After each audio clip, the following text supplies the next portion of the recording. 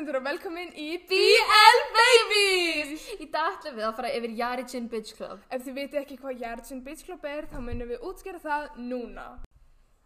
Yarichin Bitch Club var búið til sem grín eða sem manga, sem japanska teiknimyndasögur, en það var svo frægt að búið til voru 2 OVA-þættir, sem þýðir Original Video Animation.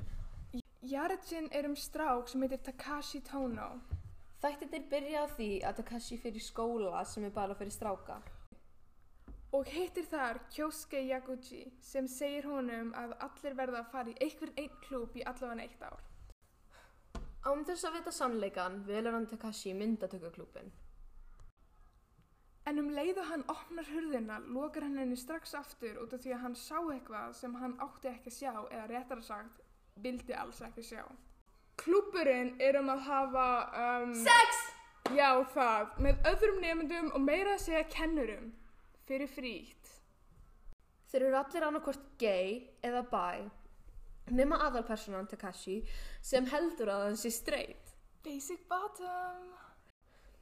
Takashi Tono fattar að það var annar nýr nemendi sem fór líka í Yarichin Bitch Club sem heitir Yu Kashima. Yu topp.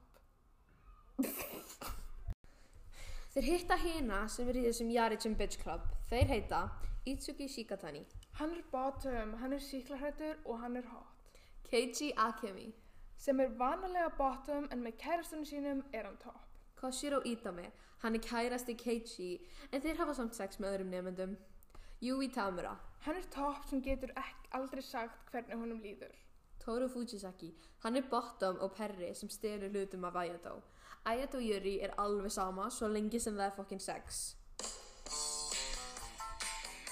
Takk fyrir okkur!